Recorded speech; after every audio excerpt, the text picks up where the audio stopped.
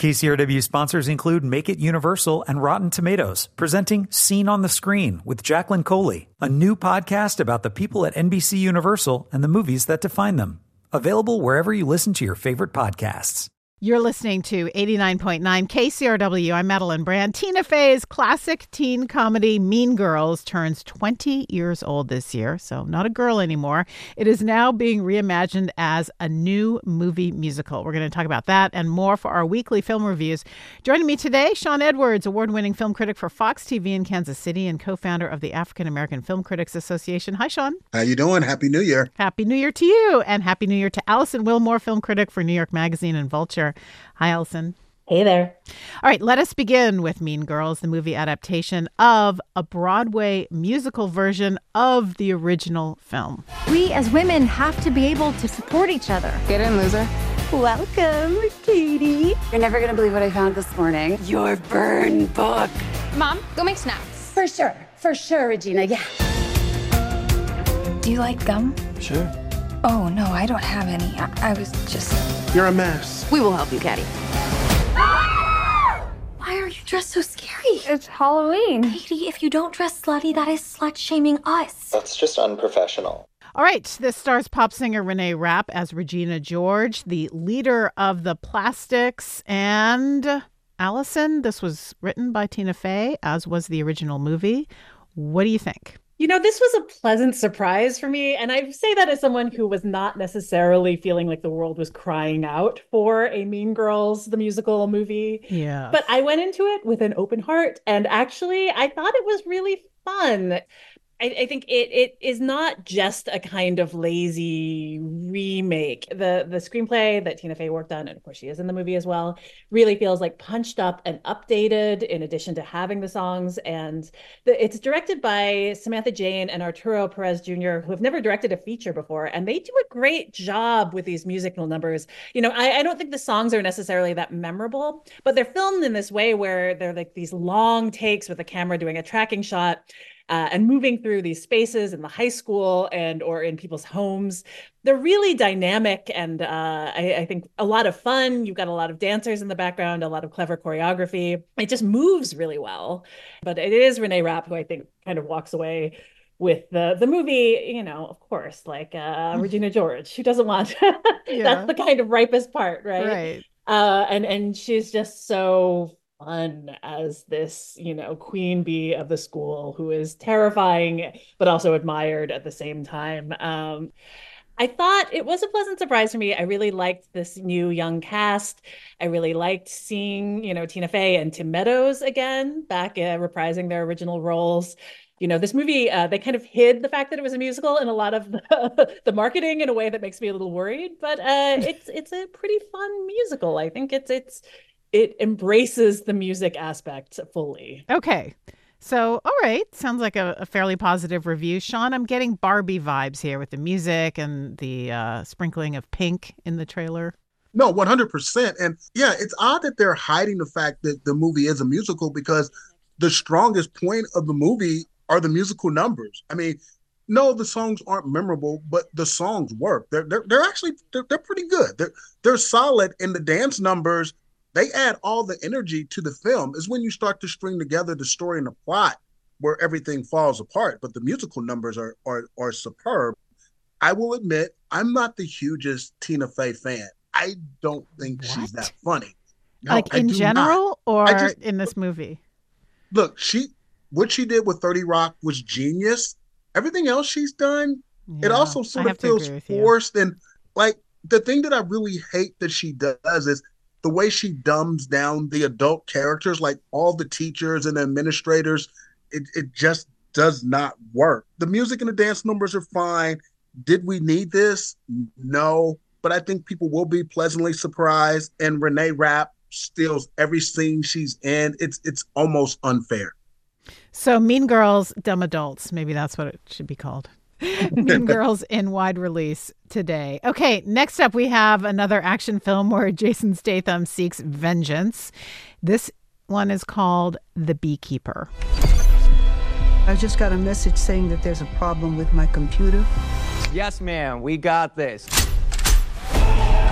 Yesterday she shot herself.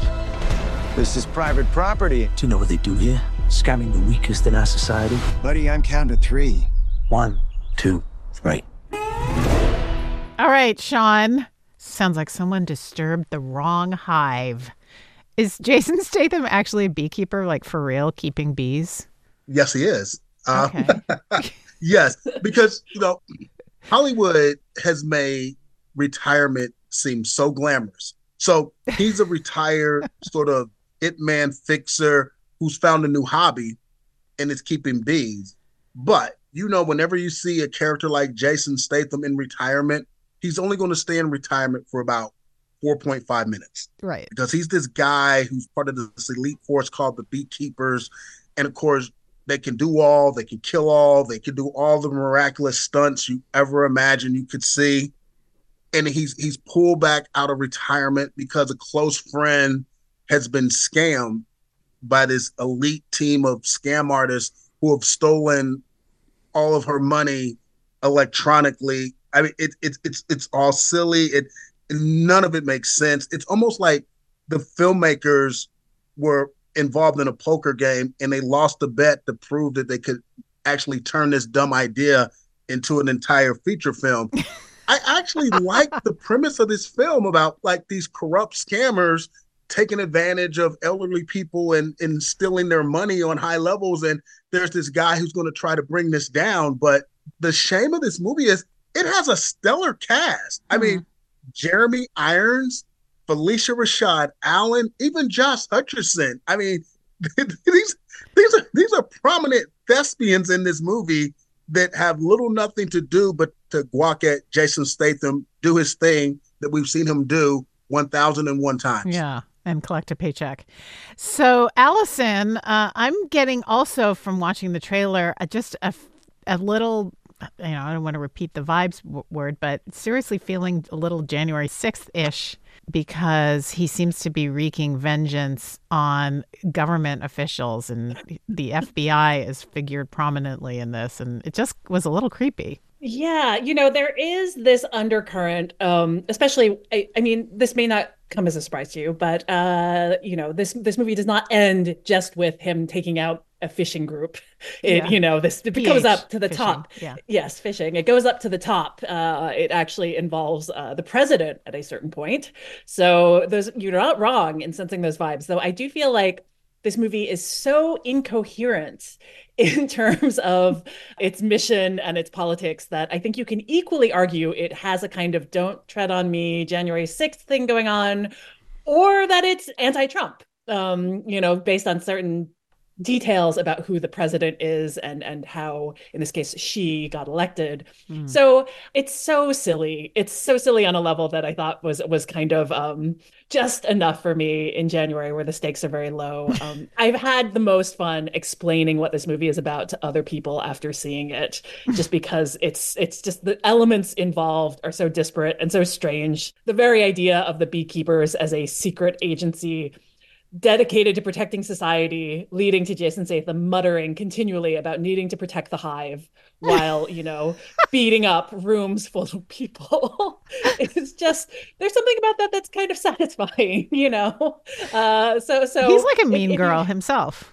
He's very mean. He doesn't really break a smile at all in this movie. He's just full scowl all the way. If you see him coming, if you see Regina George coming, you got to get out of the way for both of them. Okay, The Beekeeper in wide release beginning today. Next up, a Chilean film called The Settlers. It takes place in the 1890s, in which 3 men are sent by a wealthy landowner on a mission to establish a trade route through remote southern Chile. Them Indians, you have no idea how much they dislike outsiders roaming their lands. These aren't their lands. Ooh, okay. So, Alison, this seems like a straight-up Western of yore, is it? I think it's fair to call it a revisionist Western. It's very much about just essentially like the genocide of one of the indigenous groups that was living down there at the time. So it it is a Western in that you have these three men, one of whom is a kind of mixed race Chilean man who's enlisted alongside a Scottish mercenary and a kind of American cowboy to do a job that the Chilean man soon realizes is basically just to exterminate all of these native people in the area on behalf of this wealthy landowner. It's a really gorgeous film in a lot of ways because the setting is just so striking. You know, you're at, as they kind of the characters often say, the ends of the earth, and you're in these like enormous, like almost alien looking vistas. But it's also obviously an incredibly upsetting film. It's about just the slaughter of people. It is about assaults. It is very blunt in its themes. Sometimes I think too blunt. It basically kind of states its thesis out loud that this is about taking aim at the kind of mythology, the national mythology of Chile, and it's very much saying like, look, this was founded on acts of genocide that were then kind of downplayed. So strong stuff, and I think not always successful for me, but I really appreciated, I mean, just the history that it puts on screen and also just the visuals of it. Mm-hmm. For that alone, I would say it's worth seeking out. Beautiful shots of southern Chile. Shawn, this is the director Felipe Galvez Aberle's feature film debut. What did you think?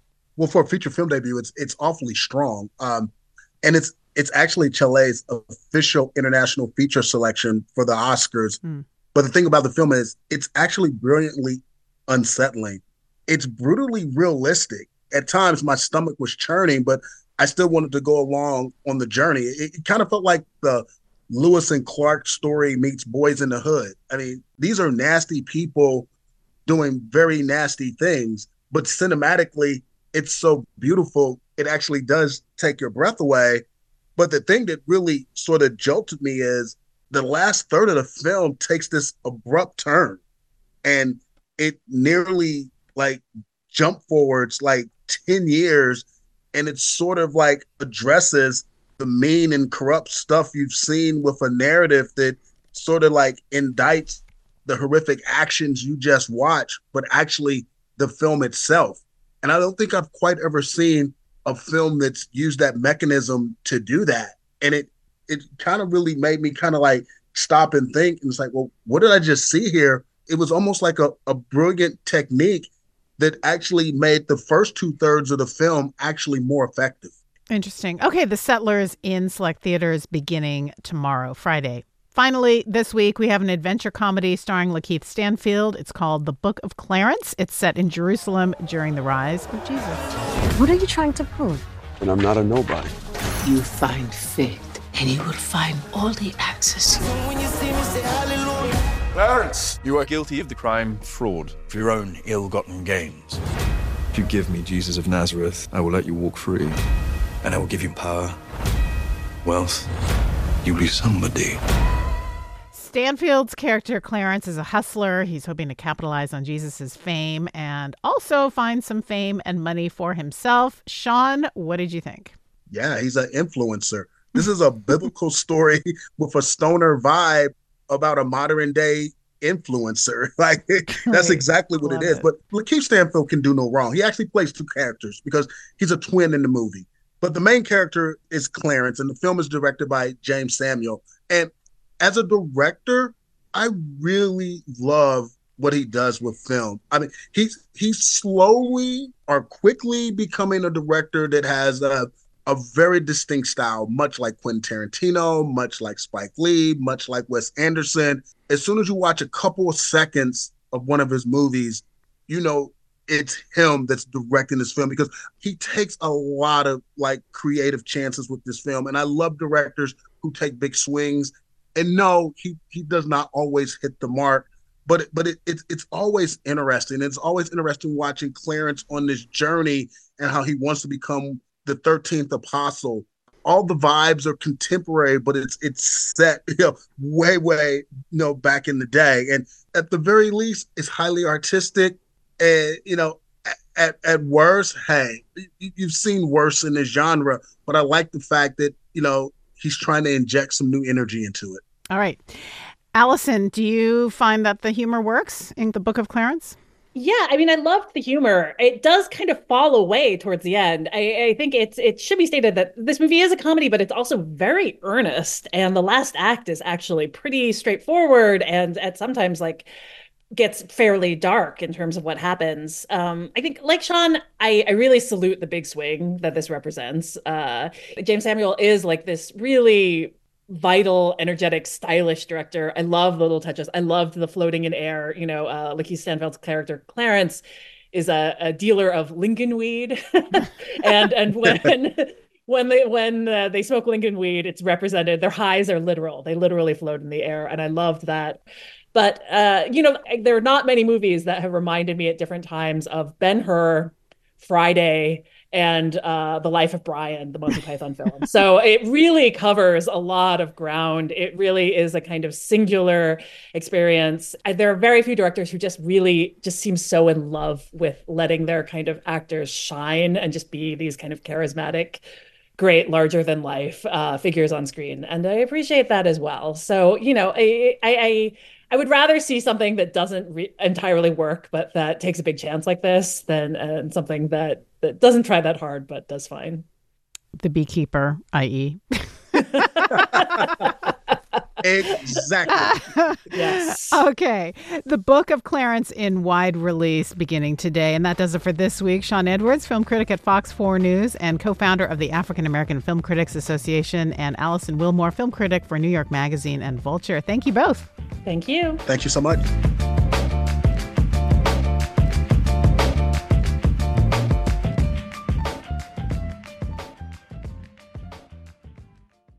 KCRW sponsors include Make It Universal and Rotten Tomatoes, presenting Scene on the Screen with Jacqueline Coley, a new podcast about the people at NBC Universal and the movies that define them. Available wherever you listen to your favorite podcasts.